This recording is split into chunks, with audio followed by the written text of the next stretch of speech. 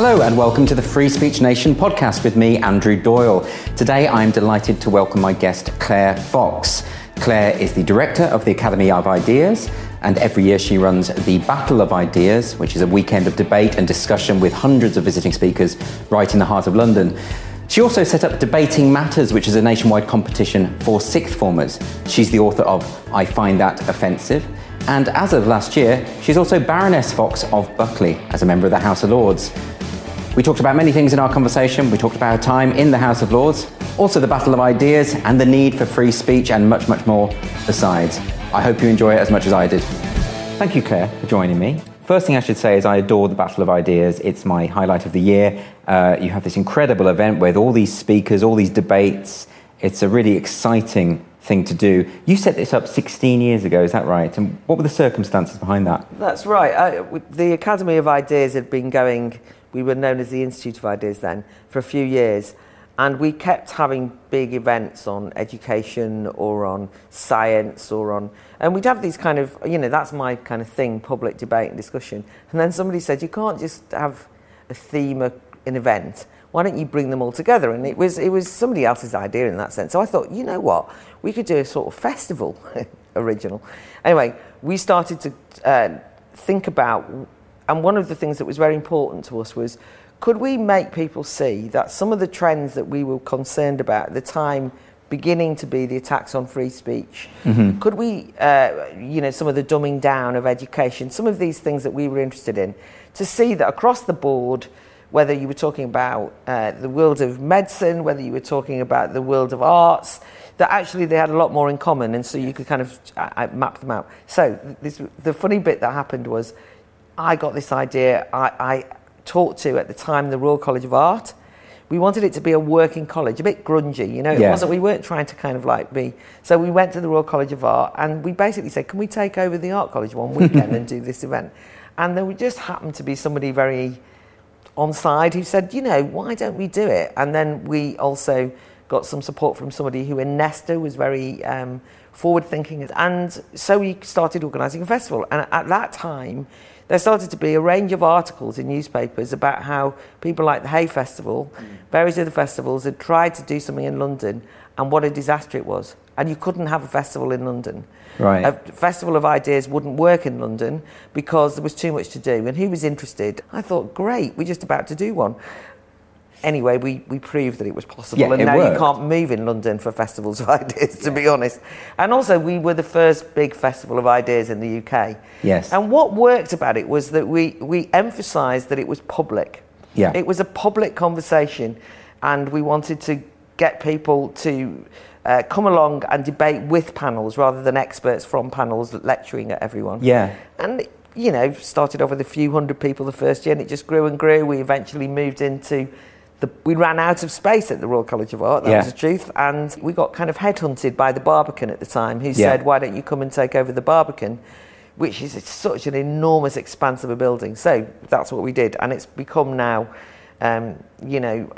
usually over 100 panel debates with 3,000 people over the weekend. Now, we had a pandemic. Yes. We have postponed this Battle of Ideas endlessly. We are here at last, back live. But you're now at a different venue, is that right? In a different venue, we're still in Church House. I think it resonates with history because it's a venue that, during the Second World War, the House of Lords and the House of Commons had to move there to avoid the bombs. Yeah. That is quite metaphorically resonant, isn't it? There is something about that, but they have public inquiries there. It's the home of the Church of England, but it's more than that. And I really love the building. I love the history of it. We want to see it as a people's takeover of Westminster. It's a bit like saying across the road is Parliament, both houses. Here are the people who they're supposed to represent, and we're talking about what we think is important. And was it always your intention to have various strands? I mean, what's great about it is you've got debates on politics, on education, on the arts, all sorts of things, architecture, whatever, Was that always there from the beginning, or did that develop? That was it. That was where I was saying that we were having one-day events or one weekend events. And we did a big event on genetics. would you believe? We did a big event on medical science and breakthroughs, a big event on education, and then on arts. And then somebody said, God, you've got to be every weekend of the year, bring them together. Yeah. So that's how the strands emerged.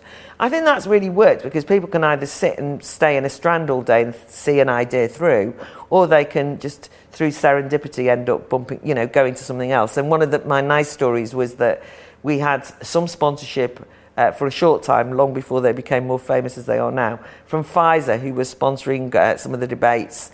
And one of the kind of leading corporate leaders of Pfizer was discovered in a breakfast banter 45-minute discussion on poetry because he secretly loved poetry. He then went on to become somebody who was involved in Poet in the City and joined their trustee board. Yeah. We like to think of it as bringing people together in sort of... Oh, that's great. It does have that interdisciplinary quality about it. And what I think is really great about it is there's all sorts of debates going on at any given time. You get to pick and choose. You get to structure your day. I think that's really great. And, of course, the other great thing, I think, is the way in which it involves the audience so much. It has that town hall kind of quality about it. And that's something you've always done as well, isn't it, and encouraged? Absolutely, because one of the things that we realised was that we didn't want to be an echo chamber, and we kind of used that phrase before, again, it became fashionable, because we were aware of the fact that there was a professional conference circuit. People kind of went and they knew what to expect, and we wanted it to be a little bit more anarchic than that. Yes. And we wanted to encourage people who had never been to literary festivals or ideas events or, to come along, and that actually worked. We attract a very young and diverse crowd without ever trying to attract a young and diverse crowd. They just come. Yeah. Any free thinkers and open-minded people of all ages, we always say, from 14 through to 80s, 90s. And the reason I'm emphasising that is because partly it was about creating a public space in the spirit of the way the whole public sphere was ever created, which was that you encourage people who don't normally have a voice to open their mouths and speak.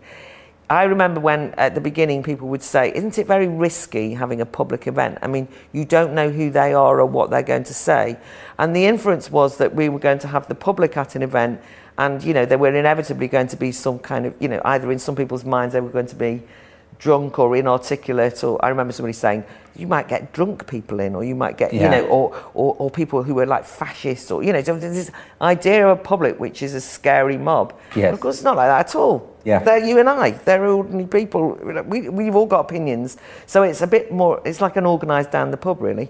But it has got substance at its heart. So we do invite, and that's where you and I first kind of met each other properly. We invite people we think have got something interesting to say to stimulate the discussion, not set up as experts, but as people who will delve deeply into issues, go beyond the headlines, really get people thinking, and then we open up half of the discussion to the audience to participate.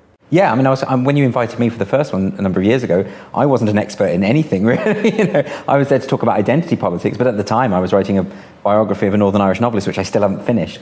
I did wonder about the way the battle has changed over, 16 years. Yeah. And if I think back, my instinct is that things must have been a little easier to get all of the sides represented on those panels, because these days, when you've got some, with political tribalism at its height, when you invite someone, their opponent might say, well, I'm not going to sit on a platform with him or her. Do you get a lot of that problem? So that's one of the things that's changed.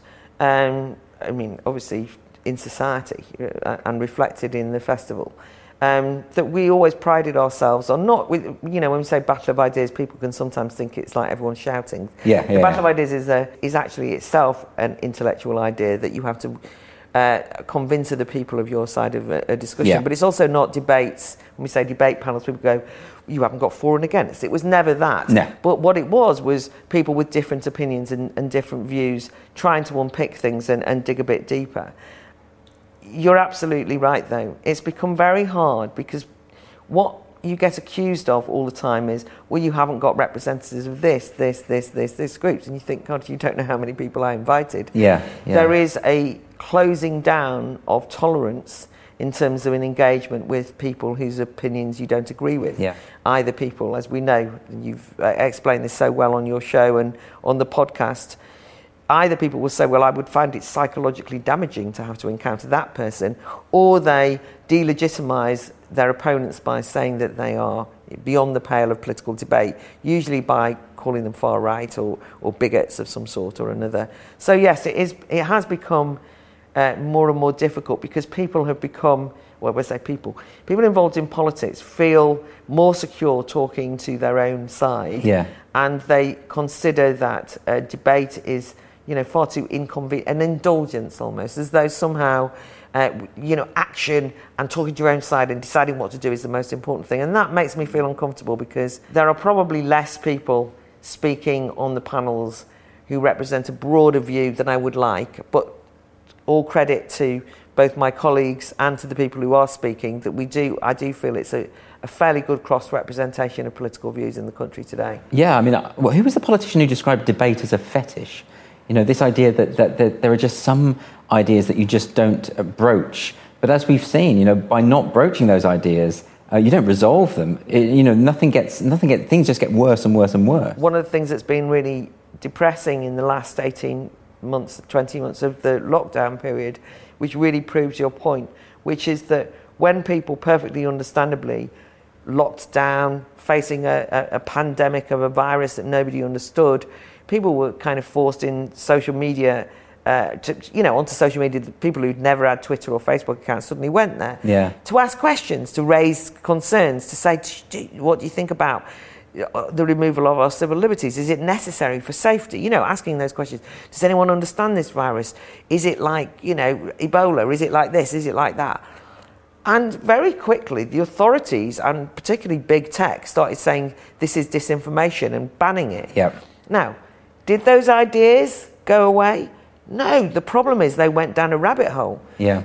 In fact, it was that over-panicky defensive way of dealing with contrary or just questioning views, sometimes a bit wacky, or fair enough, that actually has created a genuine problem now of conspiratorial thinking. Yeah. Because people actually were forced into the only places where they could find space to raise some sort of awkward questions was amongst some, I would say pretty unsavoury types. But nonetheless, that's where they've ended up. So ideas don't disappear by banning them. They fester in places that don't see the sunlight of reason, of challenge, and they actually, I think, become more toxic in those circumstances. With that in mind, are there any particular topics that you're covering at the Battle this year that you think are particularly important?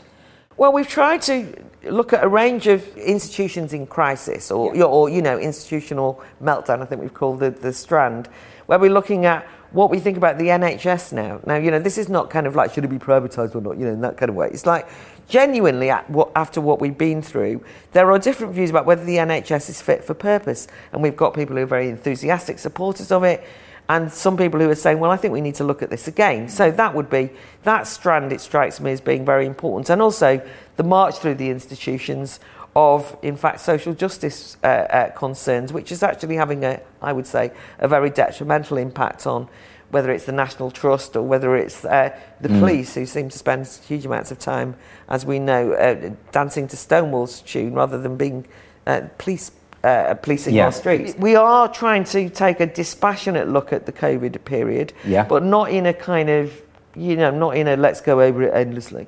But we are saying, what is the new normal? Do we have to accept it? What do we think about working from home? Those kind of, fairly familiar things. What will it mean for city life if we accept something like the vaccine passport? So not just kind of rants against vaccine passports, but what will it mean for urban living if that's the case?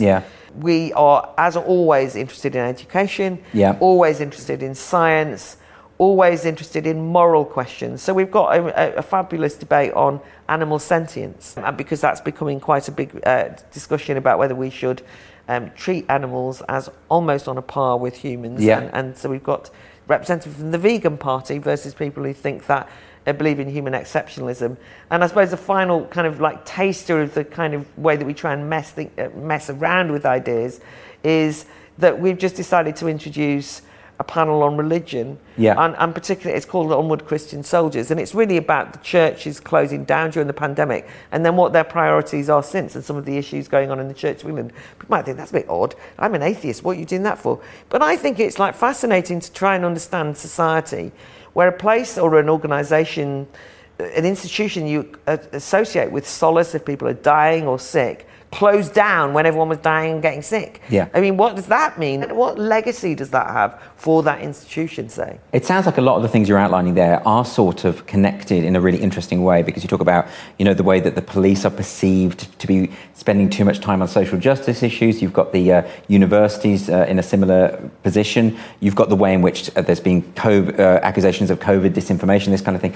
And it relates to something I was talking to Peter Boghossian about, which is this idea of a legitimation crisis, this idea that people just don't trust authority anymore. Yeah. And what that leads us, it goes back to what Michael Gove said about we don't trust it, we don't want to hear from experts anymore. Do you have any thoughts on that and what the ramifications of that might be for society as a whole? Well, I'm actually anxious about the fact that we end up in a period of mistrust that becomes conspiratorial and where you don't believe anyone anymore. I, of course, am somebody who, historically my political trajectory would be to question authority, to look behind the headline, to not just be deferential to people because they're in positions of power. And certainly, if an expert says this is the truth, I don't just go, oh, really? And actually, I always loved that question everything slogan originally from the Royal Society, the major science institution when it was set up in the 18th century. Look, let's question everything, but that is not the same as saying I don't believe anyone about anything, and therefore I am going to. So I think there's just a balance, and I suppose it's just working out where we're at in that discussion. And some people will say, well, isn't that just a talking shop? But I still am of the belief that if you don't understand the world you're in, you can't change it. And that can be on everything from really trying to understand why there is a shortage of HGV drivers rather than just taking or plucking the first prejudice that comes ahead. So we've got great panels on the economy and so on. Yeah. Through to some of the more abstract ideas around. We're going to have a session which is called Stuck in the Present with You.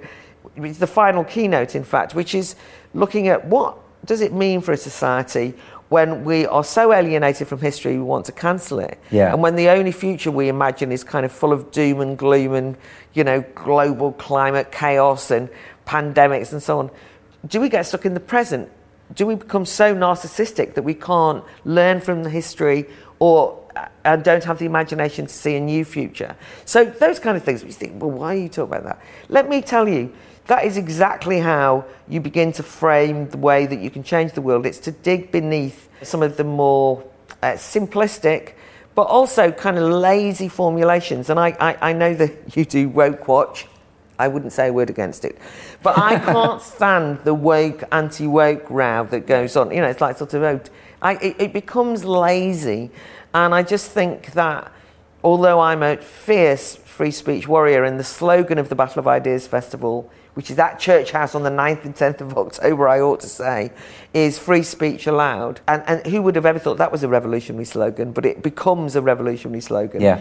But still, nonetheless, we want to go beyond going, oh, yeah, we believe in free speech and they don't believe in free speech, and kind of just dismissing ideas in that way. Yeah. And I loved your Steel Manning podcast. I'm not just saying this to you, where you actually gave an argument back and said, yes, but what about this? What about that? Is a perfect way that we need to rehearse our own arguments by putting them under challenge all the time. It's really enjoyable, actually, just trying to embody the opposing point of view and make ensuring that you've understood it correctly, because so much. I think you're absolutely right about the woke versus anti-woke thing. I think it is so tabloid. Really. I did a segment in my show recently where I outlined the history of the word, why it means different things to different people, why it came about. I think a lot of people just wanted a shorthand for these various sort of tentacles of this ideology, which seems to go into race, gender identity, sexuality, all this sort of stuff. And so you end up with a word like woke, which then just becomes, in the mouths of some people, a lazy kind of way to describe something, or even a kind of slur, and that doesn't help the debate. So I actually completely agree with you on that. But do you ever worry, though, that these conversations are so important to break through the kind of prejudices and the kind of hysteria I see a lot in public discourse and debate? But though the people who are tempted to accept lazy narratives or conspiratorial thinking, or woke versus anti-woke tribalism, or whatever it might be, those are the sort of people that would benefit most from being at the battle, but are also the least likely to attend. There's always that danger. I do fear people just closing down their intellectual curiosity. Yeah. And in some ways, wanting things to be very black and white. Yeah. That is the challenge, isn't it? But that's why you put on a festival and you surprise people. I hope, we always say at the end of a session, if people kind of leave and say, I'm more confused than I was when I walked in, you think, success. Yeah. Because people realise, it's more complicated than I realised. And in a way, that gives you a richer a set of ideas. And if you look at the website, each session of the 75 panels have got background readings. So we're trying to encourage people to sort of think about this in kind of the round. Yes, of course, that's a concern, which is why I'm always delighted that the festival does attract so many young people, students or sixth formers or in their 20s or 30s, and they're they might well be what people would say a little woke, or they're going to be, but they're kind of also young and intellectually open and curious and thinking politically. I'm a bit homeless, I don't know where I'm going. It's not like as though they end up agreeing with what I would think, but the point is they got stirred to action, they got stirred to think, and they went off and did something beyond kind of whinging, which is a danger, or kind of just feeling demoralised. One of the dangers of feeling that everything's out of control and that there's a major conspiracy and everything's over there is that you lose a sense of agency. You can't, therefore, act upon the will to change it. It's one of the things I hate and despise about identity politics, which tells you that what's most interesting about you is the immutable characteristics. I'm a woman, right? It's not an achievement. You haven't earned it. I mean, I never did anything, right? What kind of a woman I am is something I have to morally struggle with all the time. And what decisions I've made, what mistakes I've made, many, what regrets I have, what my ambitions are. These are things which are difficult, but what make you, hopefully, a better human being. It's really interesting you mentioned about younger people and the importance of younger people getting involved in this kind of thing. And I think you're right. And you also have the Academy as well, and you have Debating Matters, the competition. For young people. And but I was speaking recently to a friend of mine who's a teacher, and she was saying that it's getting harder because the kids have increasingly, and maybe it's just that particular school, but there's a number who have an increasingly kind of intolerant view of discussion, of broadening their ideas. And that's not to say all, but it's quite an aggressive minority amongst young people. And she's finding that difficult as a teacher to negotiate. Do you think this is a problem? I wrote a very short book a few years ago, 3 or 4 years ago, and I was prompted to write that book. This is I Find That Offensive. By the disturbing experiences I was having, because I get invited to speak at sixth forms and universities and so on, and I was finding that increasingly the young people I was speaking to were not arguing back, but were kind of breaking into tears or saying, I find that offensive. I mean, that's kind of where it all started, where that title came from. And then quite aggressively saying, you can't say that. And I was thinking, well, you invited me to speak. I mean, what do you mean? And then saying, take that back, or, I demand, or why are you here, or all this kind of thing. And it was a kind of shift. And I then got into the conundrum of, I was looking at what was happening in America as a kind of warning sign to what was happening here, and talking about the fragility and the psychological, the genuine psychological distress that certain challenging ideas were causing to young people. And I used a term that was being used in America at the time, Generation Snowflake, which of course is a disaster because now Wikipedia says I popularised it in the UK. And a bit like woke, it becomes a kind of like, when the Sun kind of set up, a kind of, you can telephone in your, generate your snowflake stories. Well, that's it. My God. I mean, you're not using it in the book in that way. In fact, the last chapter of that book is addressed to young people. It is. It's very much not... I do say, dear Generation Snowflake. You do, but it doesn't have that patronising tone in the... That's very kind. But all I'm saying is that... So, yes, I mean, it's becoming more difficult. Yeah. And in fact, the kind of model that young people are that are expected to live by in some ways is that they stress their vulnerability, is that they actually say, I find that very hard, and that they take things very personally, and therefore to kind of lampoon them as kind of thin-skinned, easily offended is actually got a truth to it, because the reality is that young people are socialised by my generation and the generation below me now into thinking that they will be deeply hurt by ideas and by words, and they kind of grow up with that, and then they find everything damaging, and it almost becomes a fait accompli that they are damaged as a consequence. So you know, I've always, and this is me being paternalistic, but seen myself as part of a rescue operation. And also there are many young people, maybe a minority, but there are millions of young people who really are bristle at the Generation Snowflake trend, but feel sometimes frightened to speak out, isolated themselves. And so you can create an atmosphere of solidarity and letting them see that it is okay to speak and think out loud. And one thing that the Battle of Ideas does, by the way, but it's, you know, one of the things I believe in politically, you do have to be able to think out loud. Yes. Right, you need to be able to go, what about what, you know, thought experiments. Maybe I'm not right, but can I just say this without people jumping down your throat and saying, that means this means you are damned.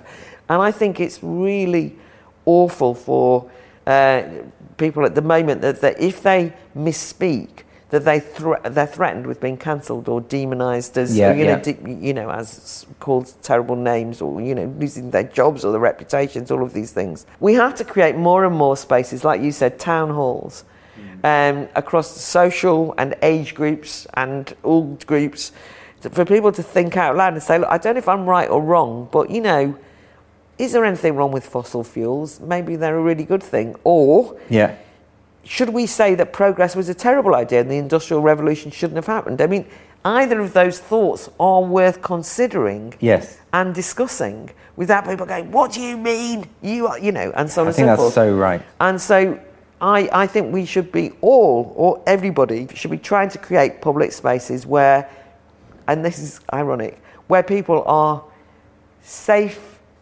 to say what they think. So you could then say, oh, you just want your safe space. But it's actually just where you know that you will be free to say something and you won't be ridiculed or treated like dirt if you say it. I mean, if you say something stupid, somebody might say that was a stupid thing to say.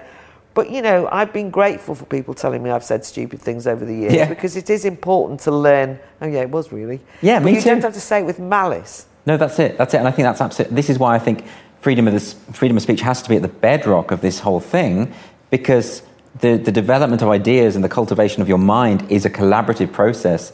If you can't experiment in articulating ideas that you're not sure about at any given time without that fear, then you won't refine your thoughts. You won't get anywhere. You'll just stay in a kind of stasis. Yeah, absolutely. And I think that's what you're doing so well at the Battle of Ideas. And I also think that's why it's so important to get young people involved. And I mean, as you know, I was a teacher, so I do have this particular emphasis on education, and I worry about education, and I worry about a kind of homogeneity amongst young people in terms of the way that they think. But actually, I don't think it is paternalistic necessarily to say there is a problem with that, or to say that there is a problem with resilience. If anything, that's more critical of my generation, who have instilled those circumstances. I agree. And as an ex-teacher, we agree on this, absolutely. And I think that the thing is, I feel as though I owe it to young people to say what I think to them. Straight, you know, look them in the eye and say what I believe, and not, you know, be condescending and say, oh, how interesting what you're, you know, maybe you're a new generation and I can learn from you. Because if I'm wrong, right? But they deserve to be taken seriously by me. And it's a mark of respect when I tell people the truth, right? Yeah. You know what it's like? Of course. If somebody says to you, oh, you're brilliant, you know, I often know that they're just saying that, right? And they don't mean, you know, they're not really listening to me. Oh, I love you, you're brilliant. What were you on again? You know, like, it's like sort of like... Whereas when people say to you, I thought you were really brilliant when you said that, but I thought that second point you made was absolutely rubbish. You know, and you didn't explain it well at all. Then I know they were listening to me. Yeah. Right, then I first of all, I can learn. I don't like it, I bristle. I want people to tell me how brilliant I am all the time, of course. But it's important that we hear truth from people who respect our capacity to deal with some hard truths. And I therefore want to say that when I say to young people, look, you've really got to expose yourself to some of these difficult ideas, it's because I'm taking them seriously, right? Yeah. I know what I was like when I was young. I was arrogant. I didn't want to listen to anyone. I thought I understood the world better than anyone else. Thank goodness older people said, you are cliched, naive, and by the way, there was an element of what I said when I was young that was right, and they were being dinosaurishly old. Yeah. But that was kind of like 10% of what I said. 90% needed a good drubbing. And through that, I read more, I started to think again, I realised that I was just spouting forth.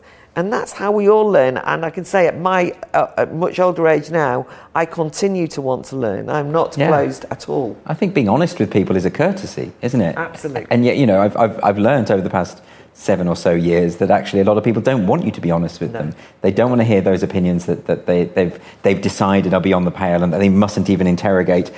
I suspect because if they did, they might end up coming round to that point of view, and they don't want that, And this leads me on to another question I had about the festival generally, is that so many of the things we've been discussing here are about issues relating to what has become known as the culture wars, legitimation crisis, authority, these kind of things.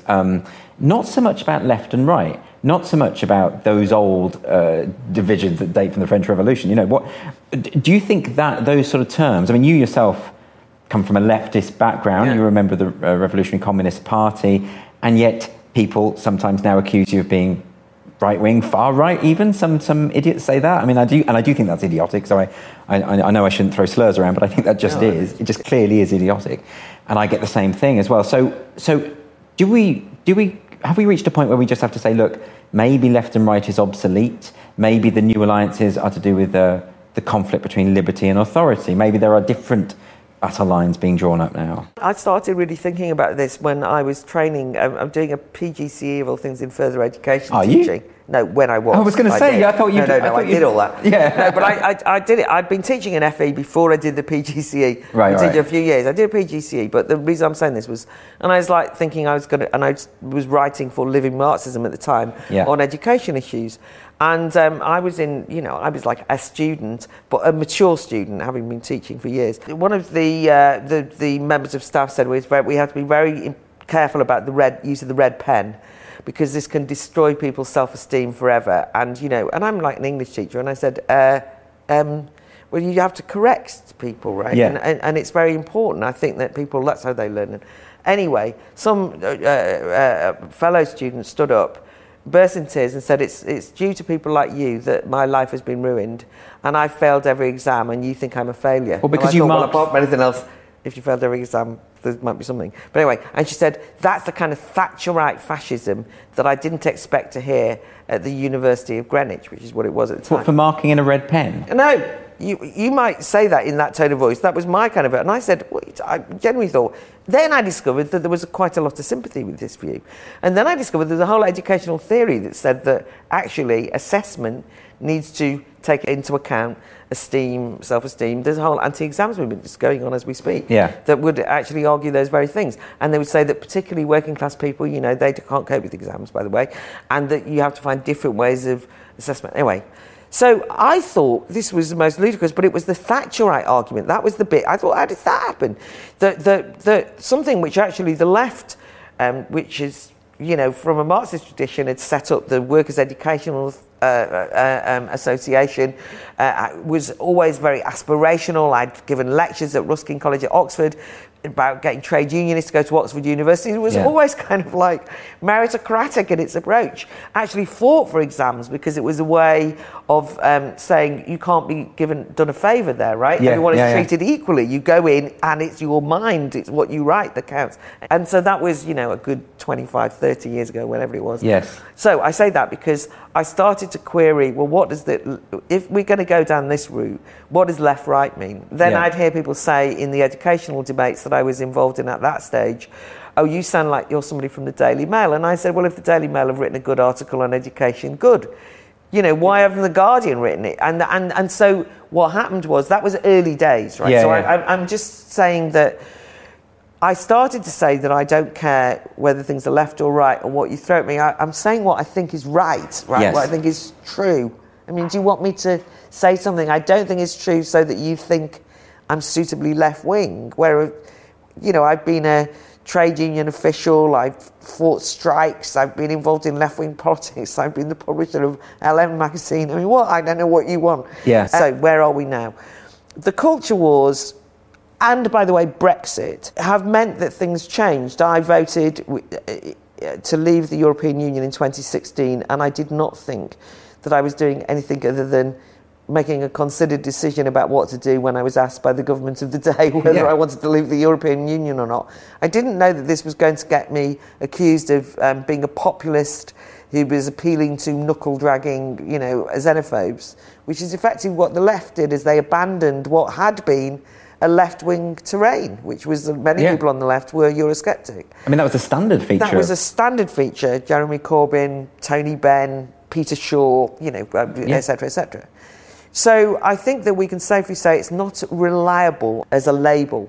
However, when people say, oh, you've moved to the right, and people on the right say, oh, really, you're one of us, I think, no, I'm not actually. There are things which I just disagree with traditional right-wing things on, and I don't want to pretend there's no differences there, and maybe it's my age, but I don't like I like people to understand my left tradition, and people say, oh, she pretends she's left-wing, and it's like, no, I am, we're allowed to, people are self-defining themselves on all sorts of things. I at least am allowed to say what my politics are, but I also know it's useless. I mean, I've had the arguments defending you, Andrew. I'll bet. Do you know what I mean? I'm saying, what are you talking about? He's a lefty. And they'll go, he's not a lefty. He supports, what? Free speech. You see, free speech has become a synonym for being right-wing and a cover for bigotry in some people's minds. Yeah, that's right. I mean, they say it's a right-wing talking point, the defence of free speech, and simply, I suppose, because of that, the fallacy of guilt by association, because there will be some people who will use their free speech to say some terrible reactionary things, and therefore, if you defend their right to say it, you're seen as defending the substance of their speech. It strikes me as such a simplistic misunderstanding. Also, historically, or whether, the truth is, the people who ran society, the establishment, generally associated with the right, from the point of view of the Conservative Party and so on, and conservative thinkers, were the censors. They were the people who said, we don't want the mob to see this, censor that film in the 1920s, they might all go on strike. We don't want them to read Lady Chatterley's Lovers. These kind of like, they looked out at the masses of people and said, I wouldn't trust that lot, would you? Right? And therefore it tended to be radicals, associated broadly with the left, but radicals nonetheless, and free thinkers and liberals who fought tooth and nail. And I mean, and look, of course, before that, all of the great philosophers of the Enlightenment were for free speech as part of a radical project to give the mass of people in society the right to decide on their future, to take control of that. That's what sovereignty was. That's what democracy was, for goodness sake. So the idea that free speech is somehow a kind of like coda for some secret cabal of right-wing people who want to kind of guffaw about people from different countries secretly over their cigars, is just such a caricature. I mean, it's not even a caricature. It bears no relationship to reality. I take my allies wherever they come these days. And to be fair, one thing I would say, or not to be fair, but to be brutally honest, a number of people on the right think that the free speech is attacked by only people on the left. I mean, there's not enough people on the traditional right wing of British politics, as far as I'm concerned, who fight for free speech. I don't care where they come from. I just want free speeches. Great candidate for the leader of the Green Party, Shahir Ali, has just stood in the election. I don't know how he'll get on. He's speaking at the Battle of Ideas, by the way. He and I completely disagree with each other on green issues, but he's a fantastic free speech advocate, brave, actually, in some of the things he's done in relation to gender-critical issues and women.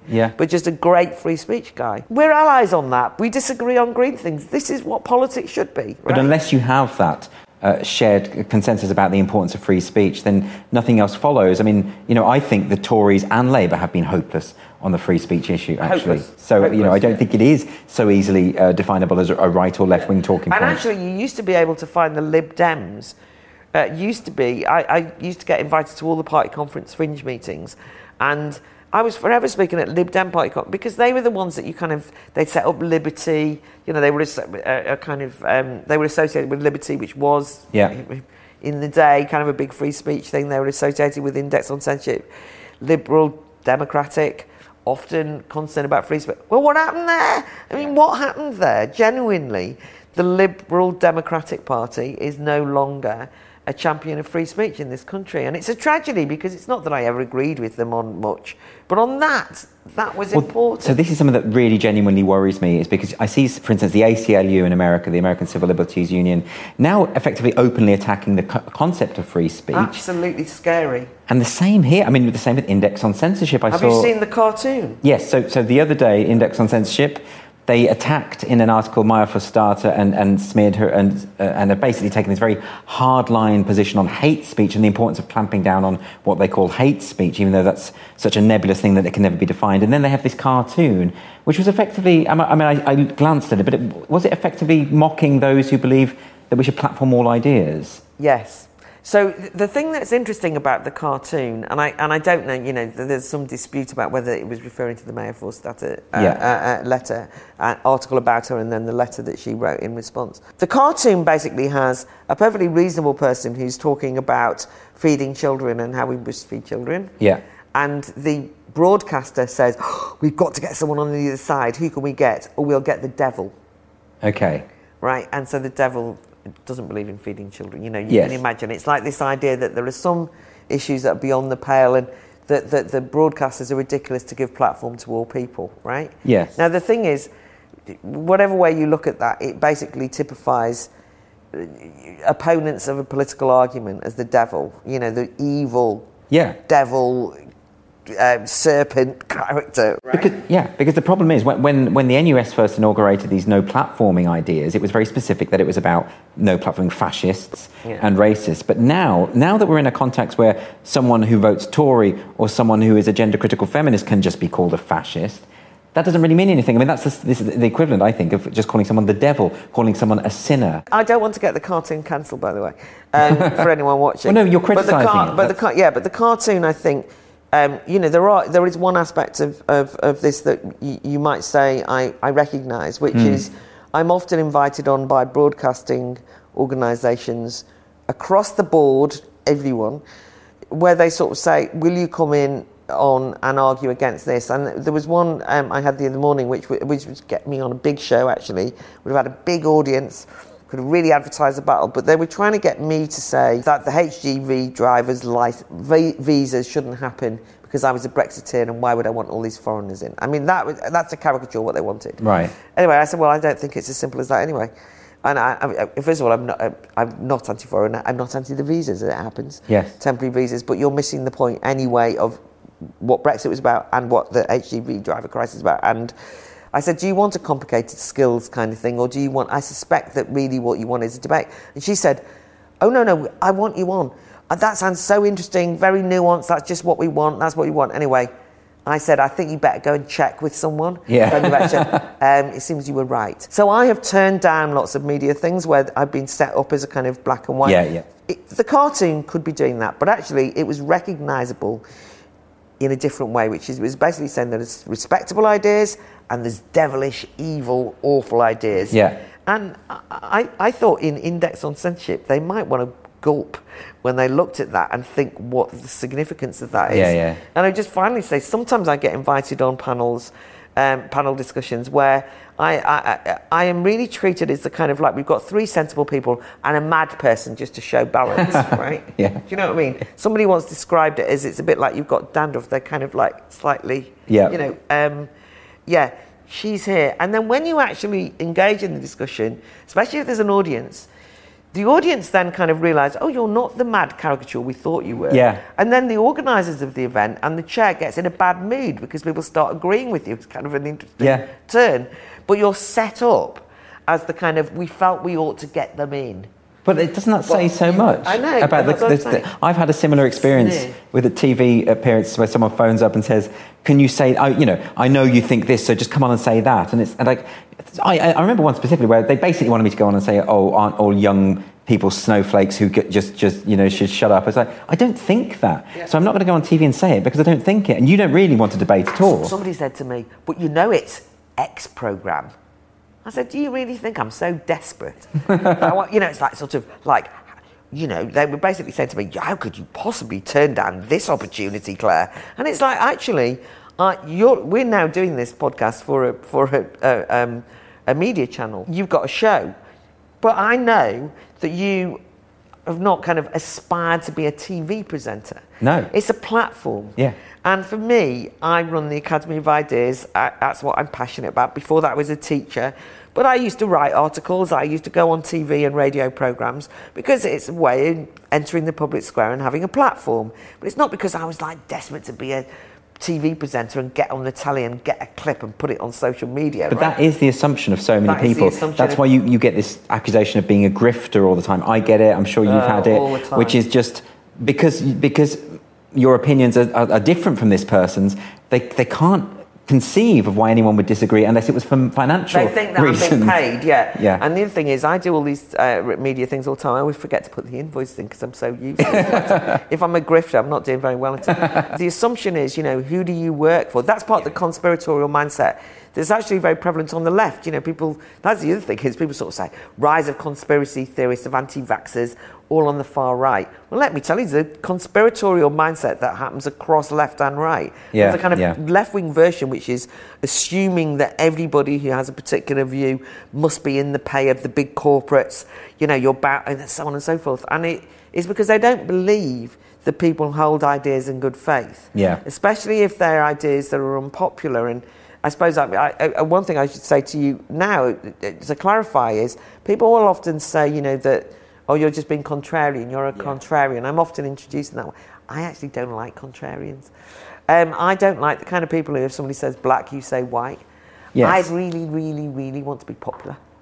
I really want my views to be the views that are shared by many people. I don't like being like, it's like whenever a policy comes out and I think, oh God, I disagree with that policy, or I don't want to disagree with it, right? Because I know I'll be maybe in a minority.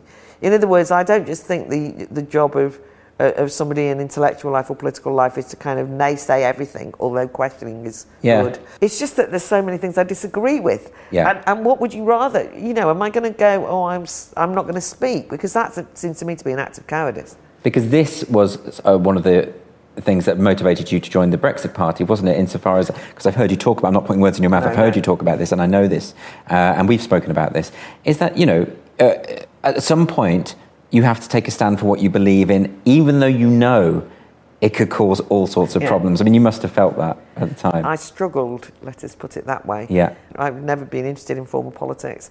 I didn't want to stand because I knew that my reputation as a kind of BBC Radio 4, I was a kind of like just about tolerated in the media elites, and I had a reputation for being, knowing everyone, and I knew if I stood for the Brexit Party, that reputation would probably take a hammering. I remember, so I said no, and then I changed my mind because I really did believe that if Brexit was sold out, that it would lead to mass disillusion with democracy, and I felt an obligation because I was well known from the media and people just kept asking me, and also I thought, God, if I'm a lefty Brexiteer, I've got to do this. Well, there weren't any lefty Brexiteers. But I also felt like I'm known as somebody on the left who voted Brexit.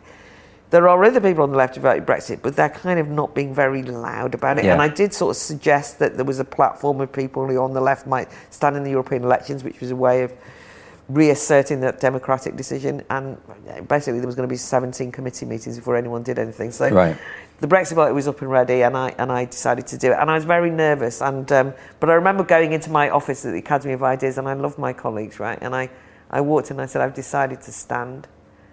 And it was like silence. Really? Of course, because they knew what would happen. Yeah. By the way, they were so supportive and brilliant, and without them, the Battle of Ideas wouldn't exist because I'm always too busy and running around and doing all sorts of things. Yeah. But they knew what it would mean, and what it meant was that we lost a huge amount of sponsorship for the festival.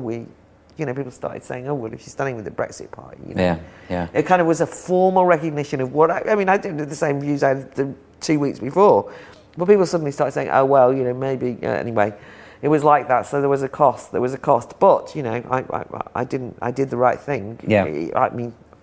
That's not one of the things I regret. I regret other things, but that's definitely not one of them. Well, no, if it weren't for the formation of the Brexit Party... Brexit wouldn't have happened, but I also think, if we think things are toxic now, my goodness, I think they would have really been toxic. If Brexit had been overturned and an anti-democratic coup, I think that what we would have been storing up some very, very deep-seated problems. And they haven't entirely gone, because actually there are people as we speak who are on manoeuvres to try and overthrow Brexit, and they are using things like the HGV drivers dispute to do that. And I see that Gina Miller's starting a new party, for example, and there's all sorts of things going on. I got an email from Anna Soubry, because I'm on some mailing list, because that's the funny thing about algorithms, they get things wrong.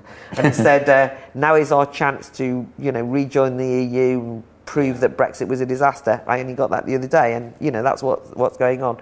It was a tricky decision.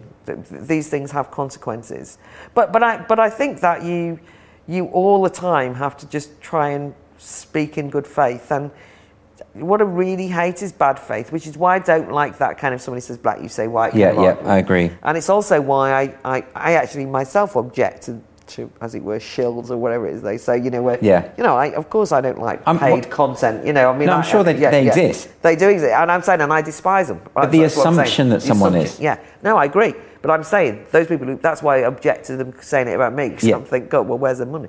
But, but also that's an assumption, and also, but I just mean anyone who speaks in bad faith in any circumstance, you can only speak in good faith, and you have to. I think conscience is an underrated concept, and I think that freedom of conscience is always where you try and think, am I acting in conscience, or am I just doing this for the sake of keeping the peace? And of course we all do that sort of thing sometimes, but nonetheless that's what I try and do. So while we're talking about this idea of loyalties, political loyalties, this kind of thing, you've obviously now gone into the House of Lords as Baroness Fox of Buckley. I bet you didn't see this coming. And of course, in the past, you've been very openly sceptical about the institution of the House of Lords. Well, I mean, as a Democrat, as someone who believes in democracy, you would, I know that you would have some misgivings, say, about an unelected House. How do you respond to the criticism that by taking a seat in the House, you are effectively a hypocrite? Yeah, well, I think it's a perfectly legitimate criticism, actually. I think that the House of Lords should be abolished. I think it's an. And you're saying that as a member? Yeah, I do. I think that an unelected second chamber is untenable in a democracy. I do think that. Shock horror, right? So what am I doing there? A number of people think that I'm there for the money because you get paid a daily allowance. Yes. So that's the kind of argument again that you're a shill. You're only doing it for the money. It's a common theme, isn't it? It's a theme. When I was offered it, I was so shocked that I didn't know what to say. And they said, before you say no, hear us out, which was, and they said, we know you want to abolish the House of Lords. They conceded that? There was an acknowledgement. Wow. But, and then basically the conversation was about the role that the Brexit Party played, and also the contribution of the Academy of Ideas, actually, and the Battle of Ideas to free speech. So it was a recognition of free speech as an important thing, and it would be good to have that. Now, this is all, anonymous to me, talking to somebody I didn't know, and so on. Anyway, of course, I said, well, I'm going. So you hadn't seen this coming at all? There were no overtures? No, is the answer. Absolutely not. I almost like to the point when I thought, is it a radio show phoning me up?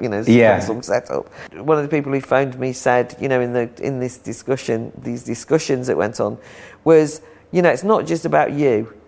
And there was the truth there, which is it's an acknowledgement of the Brexit Party. Yes. And it is true that I was an MEP for the Brexit Party and associated with it. And they said it's also about the work that you've done with the Battle of Ideas Festival and what's now a charity, Debating Matters, the work you've done with schools debating and so on. It's an acknowledgement of that. But it goes back to what we said before. Politics is a weird and wonderful thing. I have done all sorts of gigs over the years to have a platform, not to earn money, but to have a platform. Yeah. Because there are certain things that I'm passionate and believe in, and I want to have a public platform. And when I first got involved in politics, and if I was invited to speak and I got 15 people in the top of a pub, I was delighted with myself, right? I had an audience. And all the time, you may be speaking to 500 people. When I was a elected student union officer, you might have 1,000 people at some times, right? This idea that anyone wants to hear anything I've got to say is still such a novelty to me that I consider it a privilege, not one to be taken lightly, and an opportunity that it would seem to me to be mad to miss. So I saw and see the House of Lords as another platform that has opened up a world that I didn't that I didn't have any interest in being in, but it allows certain things to me to say certain things and so on that I wouldn't have a chance to say. I have become more aware of the role of Parliament and the House of Lords in terms of legislation. Yes. And I have never taken any notice of the detail of legislation. Now I understand it more, having been exposed to it in the House of Lords, and it scares me how laws are made, the way they're made, how little debate there is, and I hope that I can make that public for people, shine a light. And I do a kind of weekly inside the House of Lords, sitting on a bench outside. Yeah, I think that's really good. I've really enjoyed that, because I think that is an insight that we would never have got. Yeah. And also, I really enjoy watching your speeches in the House of Lords, because I think, it was always a bit of a no-brainer for me, this, because these pro-free speech, pro-democracy arguments are being articulated in an important... the reality is we have this second chamber, and here's an opportunity to hear those arguments being presented in a coherent way in the second chamber. And so even though you believe that it should be abolished, at least within the system that we currently have, those ideas are being explored and expressed. Yeah, I mean, the point is, it does exist. And I exist. And somebody said, do you want to go in there? Right? Right. But the hypocrisy point is a fair one, because it's not as though I went, oh, all right then. I mean, I immediately thought, how can I become a baroness, right? It's a ludicrous proposal, and it's an anti-democratic house. And I do get anxious, because one of the things that's happened recently is that the House of Lords probably were more radical in challenging the attempt, for example, to pass a piece of legislation on maternity leave without mentioning the word woman. And it was in the House of Lords that there was a kind of kerfuffle, which I was part of, and we at least got the word mother entered in, shock horror. Yes. And it became a kind of big sort of thing, and people, a big, victory on the gender critical thing, and common sense, obviously, in a maternity bill to mention women occasionally. Yes. And people were kind of emailing me and writing to me and saying, oh, you are one of the people who's convinced me that thank God we've got the House of Lords. And I was thinking, that's not the outcome I wanted to come up with, right? On the other hand, I was also pleased to have contributed to the legislation not being completely mad. Yes. And challenging the fact that this march through the institutions had led to a piece of legislation being written in such a way that women were excluded from a debate on maternity, which is one of the great insults of our time and one of the great controversies of our time. I can understand the hypocrisy point, and I've reconciled myself to it. Yeah. In as much as I know that I'm trying to have my cake and eat it, and I just hope to do more good than harm. And I think that in a period in which politics is completely shaken up left and right, the way that you said, I think party politics, the way it is at the moment, is not helpful in any way to anyone, right? And people feel disenfranchised and homeless, and where the culture wars, which people think people fight the culture wars or take up the cudgel, that misses the point, actually. Culture is in crisis. Our cultural institutions are in crisis. They can't sustain their own narrative about themselves. It's not like I've come along and said, why don't you collapse? And they are collapsing, right? There is a crisis of ideas at the heart of the culture, of Western culture in particular, but of social life. And that means that there's fractious arguments about it. And yes, I enter into them. And I think that the House of Lords sometimes has missed that moment. Yeah. And so if somebody going in and explaining some of this and just kind of like drawing attention to what is really important, because these people decide the laws of the land, bear in mind, right? Their votes count for something. They do actually end up having more power than I thought they did.